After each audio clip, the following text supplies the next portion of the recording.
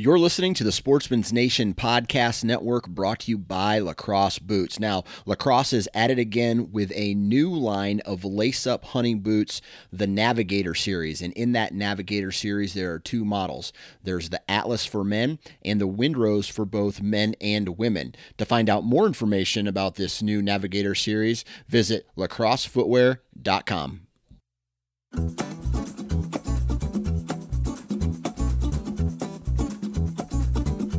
Ladies and gentlemen, welcome to the Iowa Sportsman Podcast, the number one source for hunting and fishing information, strategy and tactics, as well as conversations surrounding conservation efforts and other outdoor activities in the great state of Iowa.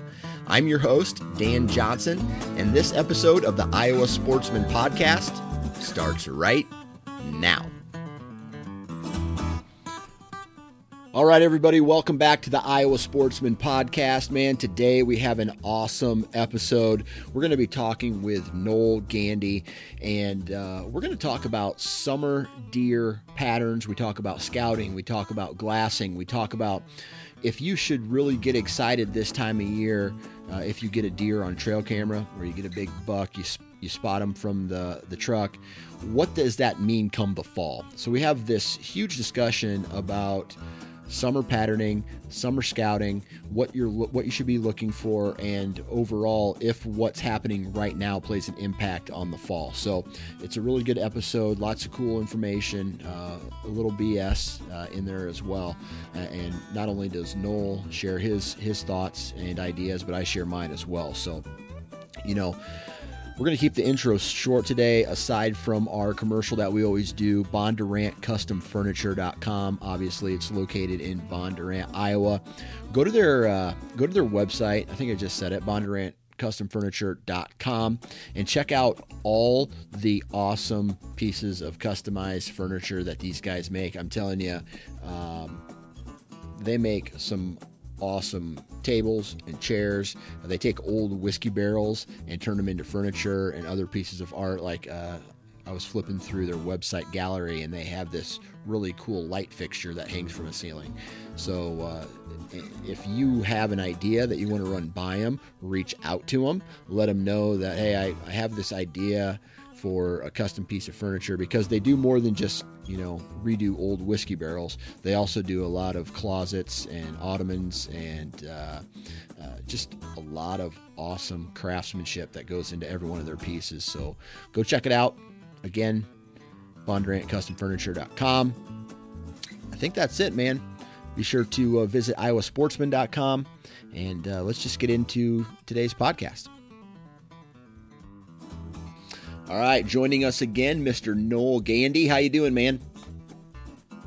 Hey, Dan. Man, it's August the 7th, and I'm about to talk about deer hunting in the best state in the country, so I'm doing pretty good right now. Yeah, that's right. That's a fact, man.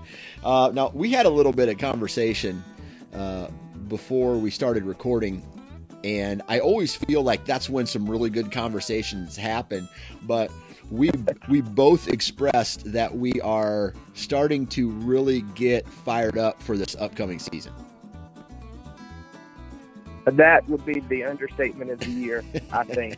I started trail cameras at the end of June, so I've been fired up for about a month now, and man, it can't get here soon enough. It's my absolute favorite thing to do in the world is to deer hunt. Oh, so, yeah. Yeah, it can't get here soon enough. That's right. So we're going to be talking a little bit about summer patterning, tips and tricks, and locating deer during the summer months in hopes that we kill them in November or, during the actual archery season or gun season too, whatever. But I want to ask you right now, you already mentioned getting your trail cameras out. Does what you get on trail camera change the level of excitement going into a season, or is it always kind of right up there on high? Oh, trail cameras. Dan, when trail cameras kind of came on my radar, gosh, I guess it might have even been 15 years ago now. We were taking the film to Walmart, to see what was on them. Yep. And then Walmart hated us because we would keep 2 pictures and they would let you throw the other 30 away or however many. If you didn't want them, you didn't have to buy them. Yep. But now that digital and even cellular trail cameras are such a thing now, it is just amped up excitement to a whole new level. Granted, this time of year, you have to really guard yourself against being too excited. You know, when you see a bachelor group that has 3 shooter bucks in it, you have to kind of pump your brakes a little bit and realize that come October, they're probably not going to be buddies anymore. When that velvet comes off, they're probably not going to be friends anymore. So it's a good way to really, I don't know, it's a good way to reignite excitement from a long, hot summer, you know, wet summer. You've not been able to do a whole lot deer-wise, most likely. So it's good for me. It kind of, I even put in the article recently, I think in the August issue, that July 4th is kind of my kickoff every year. I look forward to July 4th because that means I am starting that year's deer season. Yes. And, you know, for lack of a better way to put it, some folks they never end, and we really don't. But anywho, I'm fired up, man. Yeah, trail cameras fired me up. Yeah, that's one thing I've had to teach myself how to just, because if I could, I'd be fired up all year around. But you know, I got 3 kids, I got a wife, right. I got, you know, I can't spend all day every day thinking about. I mean, I think about it, but not doing deer hunting related activities, right? It's just impossible. So, you know, when I do get the opportunity to check a trail camera or 2, man, for some reason, checking a trail camera this time of year, I would almost compare it to the excitement I get going in to actually hunt a really good spot for the first time, right? There's something about not knowing what's on trail camera that excites me. Oh, man. I got a new farm this year that I've been begging the farmer. This will be my 4th season to hunt Iowa. And this is my 4th season to basically go on bended knee with a tear in my eye, begging him to let me hunt this place. And he finally said, dude, go for it. If you're going to do all that, just go for it. And so I've been so anxious to get in there. Just the unknown is incredible. Just not knowing what could be. Right. And so that excitement level is through the roof. I always said, Dan, that I think that the good Lord allow deer antlers to shed every year, so that maybe I would quit obsessing for a couple of months anyway, that I could actually re-meet my kids and my wife and actually work a little bit. Because I don't worry quite as much about it when they don't have antlers, which granted we shed hunt and then we do food plots and everything else. So I don't know if it helps. It helps a little, maybe not much, but a little. Right. So let me ask you this. It's summertime. I know this is a really high level question, but the article that you wrote is about summer patterning, tips and tricks. What kind of work are you doing this time of year to get prepared for the upcoming season, whether that's, you know, putting tree stands up, scouting? And the reason I asked that first is because you just got access to a new farm. So I'd love to hear your thoughts on what your strategy, your preseason strategy is for that particular farm. Great. So let me just speak to patterning just very briefly before I jump into to my strategy, and which it hopefully, you know, we'll see this year if it works or not. But and I think I made a caveat in that article that kind of stated, I don't know how much you can really pattern a deer to hunt during this time unless you plan on killing him the first week of October. Yeah. And that's still iffy. To me, that's still weather dependent. If you can even do that, because these deer do bust up so much, as not bust up like antlers, but their bachelor groups break up. When those beans change colors, you know, it's really weather dependent. When the beans change colors, they start dispersing to different food source, and So at this point, as far as scouting wise, I'm getting an inventory maybe of what is in the area. So for like a gun hunter, patterning is useless right now because it's going to all change. For archery hunters, if you really plan on digging in there pretty early, or maybe even for youth, like my son killed his first deer last year, and I knew exactly which step he was going to take every evening. I mean, he was a young buck, but he was still highly predictable, so it worked out perfectly for a youth. But so patterning, we need to be careful talking about that. But as far as scouting and getting prepared, yeah. So I got this brand new farm at the end of June, and I had 2 sets hung by mid-July, where I feel like looking at aerial stuff and I live nearby it, so I kind of have an idea of where deer like to go in and out because, I'm stalking it for 4 years. Right. I've been creeping that place for a while, but I just couldn't go into it. So I had kind of a general idea, and there's some really, really natural kind of openings in the timber that seem like that might be where deer want to go. There's a lot of deer poop. I hate to, be so blunt, but there's lots of beds, lots of scat in that area. And so I feel like, that's where the deer are bedding, and try to back away from there. Also, on this new farm, I found 2 deer stands hung in there. And they look like they were old. They look like a couple of them had different color ratchet straps that looked like they were different ages, maybe some from just years ago. And so that kind of tells me somebody's been hunting there. And if they, had it in there for over a year or over 1 year, they probably had some success, possibly. So I can kind of key in on that area as well. Lastly, just right now in Iowa, you can feed and use supplements. You certainly cannot whenever the season opens up. But so we've put some feed kind of on the outer edges of the farm because I don't really want to penetrate the interior anymore now that we're getting a little closer to season. We're trying to just kind of see what's there. Unfortunately, we don't have a lot right now. A couple of young bucks. But anyway, that's right. Long range scouting has been beneficial. We're seeing where they're coming out every evening. So like my son, he's fired up.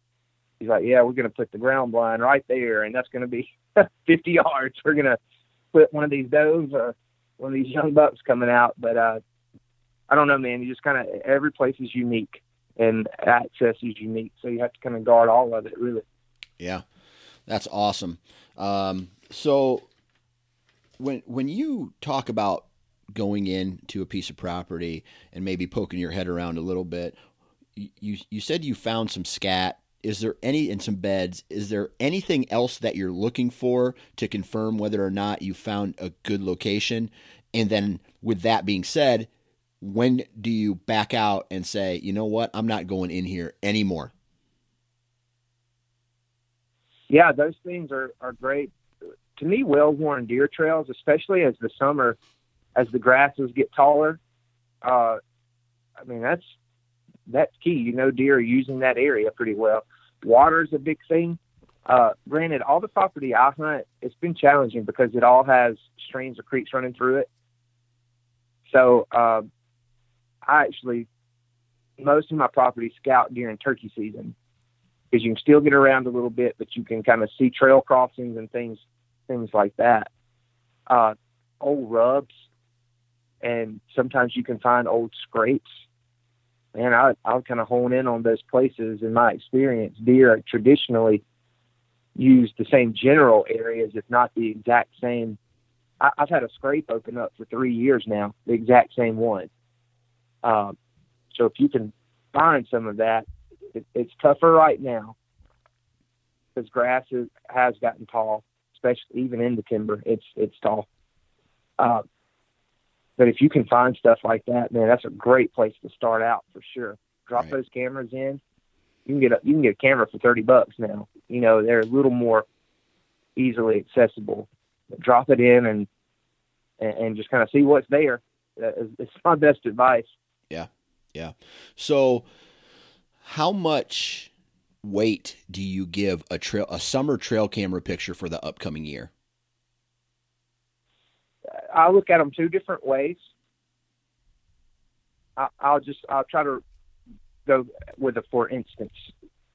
Last year during August, the biggest deer I've ever seen in my life turned up on my trail camera 2 different nights. They were 2 nights in a row, but I mean, just giant, 180, 190. I'm from Mississippi, so anything over 150 is huge, but this thing he was sure enough huge. Yeah. Of course, with the velvet, they look even more impressive. Twice as big, yeah. Right. So I had a stand nearby. I thought, this is something else. I never saw the deer, never got another picture of him. He is just a ghost as far as I'm concerned. I think you and I might have even talked about that. Yeah. At some point in time. He was just a ghost. And I spent some time, I won't say how much, but hunting that deer, because that's a TV deer, I call it. Yeah. You know, I think that was foolish. You know, he just showed up twice, and sure, he might have used that property again some during the year. Who's to say he didn't? I mean, he's so big, he could have lived there the whole time and just never gotten up, but I don't know that. All right. That's one, for instance. I think that was foolish to put too much weight in a camera. Okay. An instance where I think that it's fruitful, I can also look to last year. I had a huge 8-point. He's 150 plus inches. And so for an 8-point, that's a really big deer. He was on my trail camera all summer. I laid eyes on him twice because I was trying to kill him. Could never get it done, but I laid eyes on him twice during November. So to me, that tells me he's a homebody. He lives pretty close. Another deer that I actually did get a crack at and actually zipped an arrow right over his back. Not once, but twice, by the way, but we'll leave that for another day. He was dumb enough to stand there, and I was dumb enough to shoot at him again. So, right. Anywho, I had pictures of him all summer, and my brother and I were looking at him just together and said, you know what, he'd be hard to pass. He probably needs a year, but he'd be hard to pass if he's skating 25 yards broadside. Right. And I'll be darned, he rolled up in there 25 yards broadside, and I think the Lord let me pass him, because yesterday I go and pull the camera, and he is blown into a giant. He put on 30 to 40 inches. Holy cow. And, yeah, I mean, he is like no doubter now. He was 140-inch, 45-inch deer last year. He's going to be touching Boone this year. Yeah. And so he was a homebody, though. You know, I laid eyes on him. I saw, lots of trail camera pictures of him, well documented. So I put more stake to get back to the question. I put more stake in those deer or those trail camera pictures this year because I have history of seeing these deer and knowing that they stick around on the farm. I put more stake in those than I did from this ghost deer. Yeah. Because he might show up. He also might not. And so I think it's a case by case, especially if you have history with a farm or with a place, you can gauge that a little more. Now, granted, you're not going to know every single deer. These two were just very, very distinguishable. And I spent a lot of time looking at their pictures last year and in my dreams, right? So there's 2 different ways to look at that, I think. And those are probably pretty good examples of the 2 ways to look at it. Right. So that's one thing that I really like about trail cameras, because I'm the kind of guy who I put together a hit list every year, right? I want to shoot a mature buck, and whether I can identify that deer by an antler, characteristics of his antlers, or maybe he's got a torn ear or something like that. That's a perfect example of this past year. I had a buck sneak up behind me. I gave it, like, I'm not joking, maybe a millisecond look, like I knew exactly who that buck was. I knew he was a shooter, so I didn't really need to look at him again until I was drawn back and putting the needle on him. You know what I mean? So getting an idea when you're putting together a hit list or trying to identify a mature deer, like antler characteristics are awesome. But as for me, I have a hard time putting a lot of weight into what a deer is doing during the summer months on the farms that I hunt. And I know it's different for every farm, but I get a lot of deer on the farm that I hunt during the summertime. But then about mid-September, there's this gigantic shift that happens. The velvet comes off. They start to jockey for position. They go to new core areas or go back to their what I call hunting season core areas or their fall core areas. Some stick around, some don't. But what really so it's hard for me to say, okay, or get excited that if I get a giant buck or a big mature buck on trail camera, he may not be around during the hunting season. Right. So right. I would say that up to 60 to 70% of the bucks that I have on trail camera during the summer months shift. There's a big shift in September where they kind of disappear. And if there's any that still stick around, there's another shift that happens when the crops come out. So It's hard for me, and this is just from experience, to get really fired up about a trail camera picture, knowing that, you know, this buck may disappear. Now, if I have trail camera pictures from him during the season throughout the year, or the previous year, that's when I get fired up, because now I know I've identified him, and now I know that, hey, check this out. He's going to be back. He's going to be back at some point. Now I just got to, you know, put the dots, you know, connect the dots and try to intercept his movement. Right. I have a friend, we spent some time together this weekend. He has that exact thing happen every year. He hunts what we call the timber that he has. So we're in southwest Iowa, where there's not just huge blocks of timber. There is some, but not a lot. But lots of the timber follows like creek drainages or things like that. It's just mostly agriculture. And he hunts what we would call a runway. He's got decent timber. It's all along the creek, but that's kind of it. You don't really look to it as like bedding or anything else. Right now, he's getting lots of pictures because deer are living in corn and they're living in beans. However, he feels like whenever all that comes out, same as you, Dan, that the deer, they move off. Yeah. And to me, you're just looking for the thick, nasty stuff at that point. What is nearby where they could actually be like living?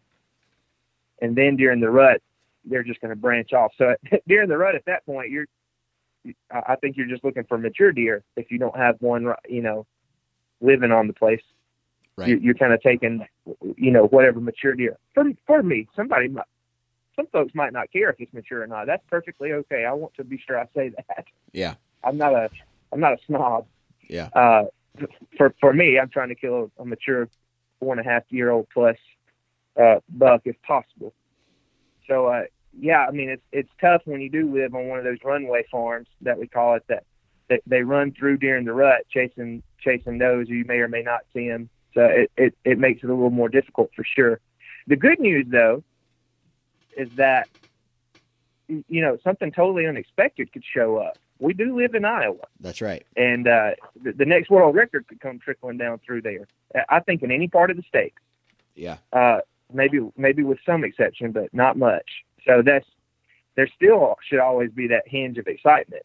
You know, the right hot doe gets in there, you could have every deer within 3 miles. Yeah. So yeah, there's different ways to look at it. That's a fact, man. Now, a lot of this article you wrote was about getting out the glass and doing some long distance glassing. Why don't you walk us through what that's all about and why you think that's important? There are folks that are much more adequate than I. It all depends on your ground that you can hunt. Public ground certainly offers a lot of opportunities as well. Finding a vantage point where you can see a long way. Clearly, you are looking for beans right now. I would think this would be obvious, but there's no point in glassing corn currently. Yeah. That's 10 feet tall. So we're looking at where like timber meets beans, or where corn meets beans, where deer possibly could be laying up during the day, but they're coming out in the evening to feed.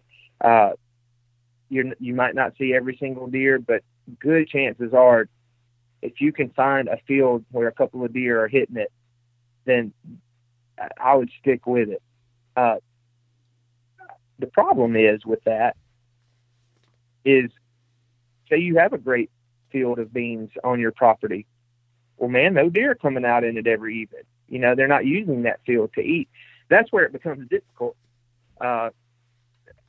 So it's kind of a, if you got them, you got them. If you don't, you don't, kind of a scenario. Yeah. And television shows make it look real cool where they're looking through their vortex spotting scope and there's 15, 20 deer out in the field and 4 of them are rack bucks. That looks really great. But if the deer aren't using your farm, then that's difficult to do. Just to answer your question though, I do happen to have 2 places where we have a vantage point. And so we will, and I say we, it's usually my family and I, will try to get just kind of as high as we can. And literally just kind of plot down and be sure that nothing can see us, nothing can smell us. Dan, I cannot emphasize that enough.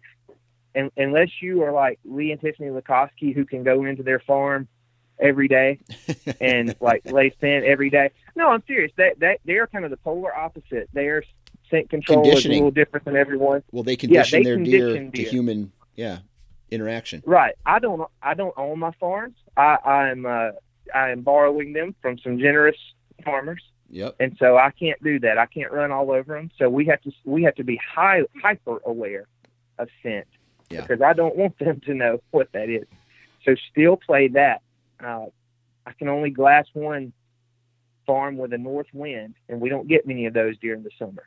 Yep. So picking those times, if you do have a little cooler evening, those are better times to kind of hit those high points and to look out. Maybe the deer come out a little bit earlier. So, boy, there's just lots of different little intricacies, I'd say. Yeah. If you don't have a farm that has deer coming out on it, like right now, where this giant that I'm excited about hunting, where he's at, where it was beans last year and I could watch him every evening, it's corn this year. And I don't know where he's at. I don't know where he's living. Clearly he's still close, but maybe he's at a bean field just off to the neighbors and using that. So like yesterday evening, I kind of creeped around just the public roads and tried to just get an eye on him. I certainly didn't want to stop my pickup in the middle of the road and spook him. I didn't see him, but had I seen him, I would have just done enough just to glass him, just to see that he was there. Yep. And that would have been it. There's no sense in blowing a deer or spooking him in August just to put binoculars on him. I'd much rather be holding him in October than looking at him in August. It's kind of my take on that. Right. So, obviously we get into trying to glass them up, Mm-hmm. Now, let's say you see them, just like a trail camera picture, let's say you see them in a bean field or you don't see them, right? Obviously, we know that Iowa is a very big agriculture state, and there's food this time of year all over the place for them, right? So, I think we can agree that we're not going to be too worried if he doesn't show up in a specific bean field this time of year. Now, when you do glass them up, and let's say tonight you go out and there's a bean field that's on the property that you hunt, how much weight are you giving that interaction or that piece of data come the fall? About the same amount as I do my trail cameras. Yeah. That might not be the answer you were looking for, but I don't know, man. I know that he's in the area, and I know that likely he's a homer if I see the same deer like the 8-point, the giant 8-point. I nicknamed him Plop because he was a whopper. right? Right. And so I saw him. Gosh, I bet I saw him 15 different evenings last year, and then I saw him during the season. If I'm seeing him 15, 16, 17 times, I know he's probably living pretty close by. Right. If I see him once every now and, if I'd have just seen him once or and never seen him again, it would be harder for me to get really excited about him living really close by. Granted, this is all opinion. There is nothing scientific behind what I'm saying other than just observation from what I've had over the years. Right. So there are, to me, Dan, there are deer, and then there are killable deer. That's a fact. And I have to try to pump my brakes on some of the ghosts, and I have to look more for a killable deer. For me personally, right. I've wasted a bunch of time, on a deer that wasn't killable because he's nocturnal or because he's not there. Yeah. So. Yeah, man, I've done the same thing. You put a lot of time, and that's where, even to take it a step further, man, if I get a big buck, even during the season, a nocturnal pick, let's say it's like midnight, 1 a.m. Yep. It's hard for me to get excited about that picture. Okay, I know he's alive, I know he's in the area, and it might alter to where I go and hunt, but I have to remember I can't hunt during the daylight, or I can only hunt during the daylight. So it's like getting a trail camera picture of a big buck that's in the middle of the night is still very low on the information scale, if that makes sense. Yeah.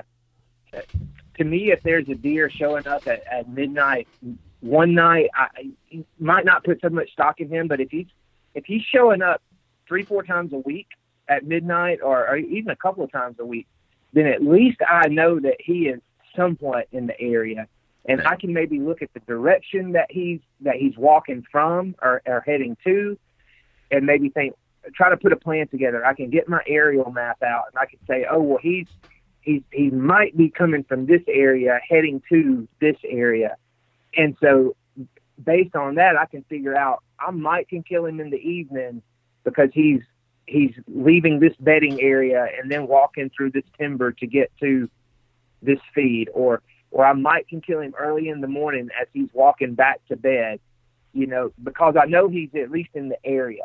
Right. But if he's just showing up once or twice, man, that's enough to get you excited. But dang, man, it's hard to put a bunch of stock in that over a deer that might be 10 inches smaller, but he's showing up every day. Yeah. I always have that internal conversation because both me and you have some deer on camera this year that are going to be pretty big, and we're going to put a lot of time into hunting them. And from past years' experience, the deer does not show up on the farm that I hunt a lot. Right. He comes in at random times, almost like we're in his core area, but on the way outside of it. Right. So if I get another deer that is maybe not as big or not as mature or not as, I guess, coveted as what this buck is, what do I do? Do I just put all my eggs in one basket and go for the big boy and, be willing to eat my tag? Or do I, all of a sudden say, okay, I got to be realistic here. This buck's killable, and I think I'm going to go try for that buck. You know what I mean? I think that comes down to experience and preference. Yeah. For me, boy, I'm probably shooting. Yeah. If he makes and even in that article, I used a line that my dad has said forever, which my dad is a notorious young buck killer, so I have to be careful with what advice he gives me. But he says, man, if it makes your heart go pitter patter, he said, pull the trigger. That's right. If it fires you up, shoot that deer and don't make an excuse for it, man. Be excited, because when it boils down to it, I started deer hunting when I was 6, and I killed a spike buck back in Mississippi, and I took pictures and I showed everybody and was so excited. When it boils down to it, just enjoy deer hunting, man. This is something that is unique. We live in a killer state for it. And I don't know. I think that's kind of like my take. Right. Some have killed enough deer that they say, you know what, I'm happy letting a 150-inch 4-year-old go. Yeah. Because there's a potential to kill a 180-inch 6-year-old.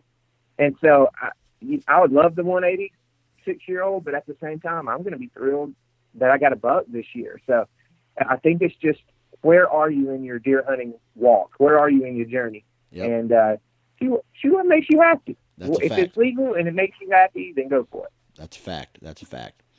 Now, in this article, you mention a specific date, October 11th. What's the significance with October 11th? That might even, so for me last year, I shot this deer. His name is, I called him Professor because I gave him an education that day. All right. So it's the deer that blew into this giant. He, and I think every other deer on the property, came out on October the 11th, just like they had been coming out on September the 20th. For some reason, I know exactly when it was. We'd had a little rain shower, and the temperature dropped like 15, 20 degrees that evening. So it got them on their feet. After that encounter, it warmed up, and I didn't see any more groups of deer. The bucks were still, they were not super feisty, but they were still kind of together, but you could tell they were starting to bust apart. I had a chance to observe those deer. After that date, I didn't see any more groups of deer in fields last year. 2 years before that, the date was like October 7th was the last date I started seeing any groups in fields. So I think that the October 11th might have even been kind of a unique circumstance because of the weather. But really that first week of October, if you're going to kill a summer pattern deer, it's just about going to have to be then, and that might even still be a stretch. So that, Dan, that's just a personal thing. I shift gears with how I'm hunting after those first 10 days or so. Granted, if you get that 20-degree drop in weather during the middle of October, I think your tail needs to be sitting in a deer stand somewhere. Yeah. The October lull is a myth to me at that point. If you can get that great, maybe drop in weather, high pressure, bluebird afternoon, I think that's a great time to be in a deer stand, honestly. But past 3 years, I've shot 2 deer before October 11th, and they were doing the exact same thing. They were still in big groups with other bucks. Yeah. At that point. Yeah. Gotcha. Well, is there anything else that you'd like to add about, how summer patterning may affect the fall hunt, or ways to maybe locate a deer during the summer to hunt during the fall? We'll mention one thing, and then I have a question for you, but I'll say that. One thing is water source too. If you have a water source, we're just kind of referring back to trail cameras and even observation, if you can see it from a distance. Those are good places to kind of key in on, because if you're thirsty, they're thirsty, I think is a good way to kind of look at that. In the way of hanging stands and trimming shooting lanes or things like that, if you have a good idea, you're a little more run and gun, right? I'm a little more stay and play, I think is kind of a way to reference that. I film with a camera, and a lot of times I'll have somebody with me just because we like to document it. So, man, to set one set is difficult enough. To throw 2 stands up in a tree and to make it cover and all that, that's even more difficult. So I would rather go ahead and do that now than I had October. Right. Even though I don't really want to get the timber right now, probably better to go ahead and do it now than wait. Right. So that would be one thing. Water, like I said, kind of finding that for these early season hunts, that's something to keep in mind. But you kind of made a comment, and you said, what's something that you can be aware of now that might impact you come the fall? You tell me this. You said you like to even name deer or make a hit list. I'm the same way. Yeah. I'm the same way. When I hunted Mississippi for years and years, every deer on my farm was an 8-point. So it's hard to distinguish what's what. Here, the deer has so much personal characteristic. They're pretty easily identifiable, usually. Right. Usually. I have these deer named. They're like my babies at this point. I want to see them. I want to document them. I want to kill them and give them honor. But at the same time, 3 different occasions in the past few years, the deer that I have on my hit list that I've been, filming and dreaming about has shown up while I'm hunting. Yes. In 2 years, 2 of those years, I've had a crack at them. And I will say this, if you do that, figure out some kind of way. I don't know if you can go on YouTube and get like some soothsaying words to calm yourself down, but it's like, oh my gosh, it's happening. It's happening. And I freak out. Yeah. I have a pretty high strung personality, but when I see, when I saw Professor coming down the edge of these beams, I wasn't thinking, all right, get ready. He's coming, breathe. I was thinking, oh my gosh, that's Professor. I know him. My family knows this deer. We're going to kill this deer. Right. And then I missed it because I'm so high strung. So, guard that some would be some advice from a high strung individual. Oh man. I think actually, I'll be honest with you. I think knowing the deer, putting all the time and energy into identifying them, and maybe even having an encounter where you pass them. I had an example of this a handful of years ago, and I had laser beam focus on one deer, and I finally got the opportunity at him, and I had so much buck fever. I hit him too high, and he never died. He ended up getting shot by the neighbor the following year.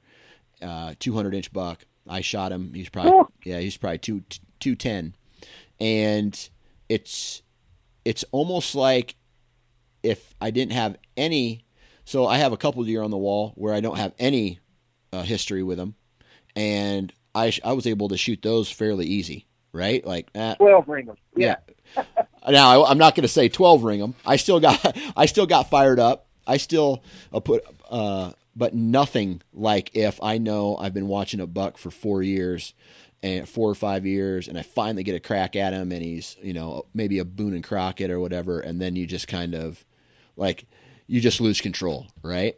I think it probably hurt. It probably all the trail cameras and stuff probably hurt you in that aspect. A little bit. Now, granted, one of the deer that I had history with, and I hate to keep talking about this, but I've missed 2 really, really big deer in 3 years. But one of them, I've been following, and he was 185 plus inch deer. Yeah. And so that's got something to do with it. I watched that dude posture in from 300 yards. I was just worked up in general on top of the fact that I knew him. So yeah, the trail cameras can hurt you in that because it's almost like you develop a relationship with them, or you do with them. They don't with you necessarily, but you want to do good by it. You want to put a period on the story. There's no more sickening feeling though than to, as I'm sure you can attest, to wound one or to just flat out miss and think, oh man, what have I done? That's a fact. That's a fact. Well, man, I really appreciate you taking time and chatting with us today. And let me be one of the first to say good luck this upcoming season. Oh, listen, the same. I can't wait to follow along. I enjoyed following your story last year, and I feel like I was right there with you. So yeah, same here. I don't know about you guys, but every podcast that I do where I get to discuss whitetail strategy gets me a little bit more fired up for the upcoming season. I know there's a lot of information that you guys could take away from this episode, and especially like glassing, right? I think I understated it in this episode, but any documentation of a deer, whether that's through binoculars or whether that's a trail camera picture, is a positive piece of information that you can use to, at least where this deer is at, right? Whether it's a nocturnal pick or it's in the summer, he's going to be somewhere within that area, as far as Iowa is concerned. Now, maybe when you get up to a little bit more of the open farm country where there's less cover, it might change a little bit, but I guess where I'm from and some other areas that are river bottoms and wooded areas where the deer aren't traveling, 5 miles to go someplace. Now, they do, but I don't think every deer does that. So take everything that I said there with a grain of salt. Hopefully you guys enjoyed this podcast. Huge shout out to Noel for hopping on and chit-chatting with us today, man. Really appreciate it. What else do I have to say? Except for our partner at Bondurant Custom Furniture. Go check out their website, bondurantcustomfurniture.com. Make sure you guys are subscribing to the podcast, Iowa Sportsman. All you got to do is subscribe to it on iTunes or wherever you download your episodes. And other than that, make sure you're following us on Facebook, Iowa Sportsman, and visiting the Iowa Sportsman website for tons of great hunting and fishing content. And there's a lot of information there. And be sure to subscribe to the magazine as well, because there's even more great content on there. If you love hunting and fishing, make sure you are routinely on a routine visiting the website, iowasportsman.com, and subscribing to the magazine, because there's just a ton of great information. Other than that, hopefully everybody has a good weekend, a good rest of their week, and I guess we'll talk to you when we talk to you.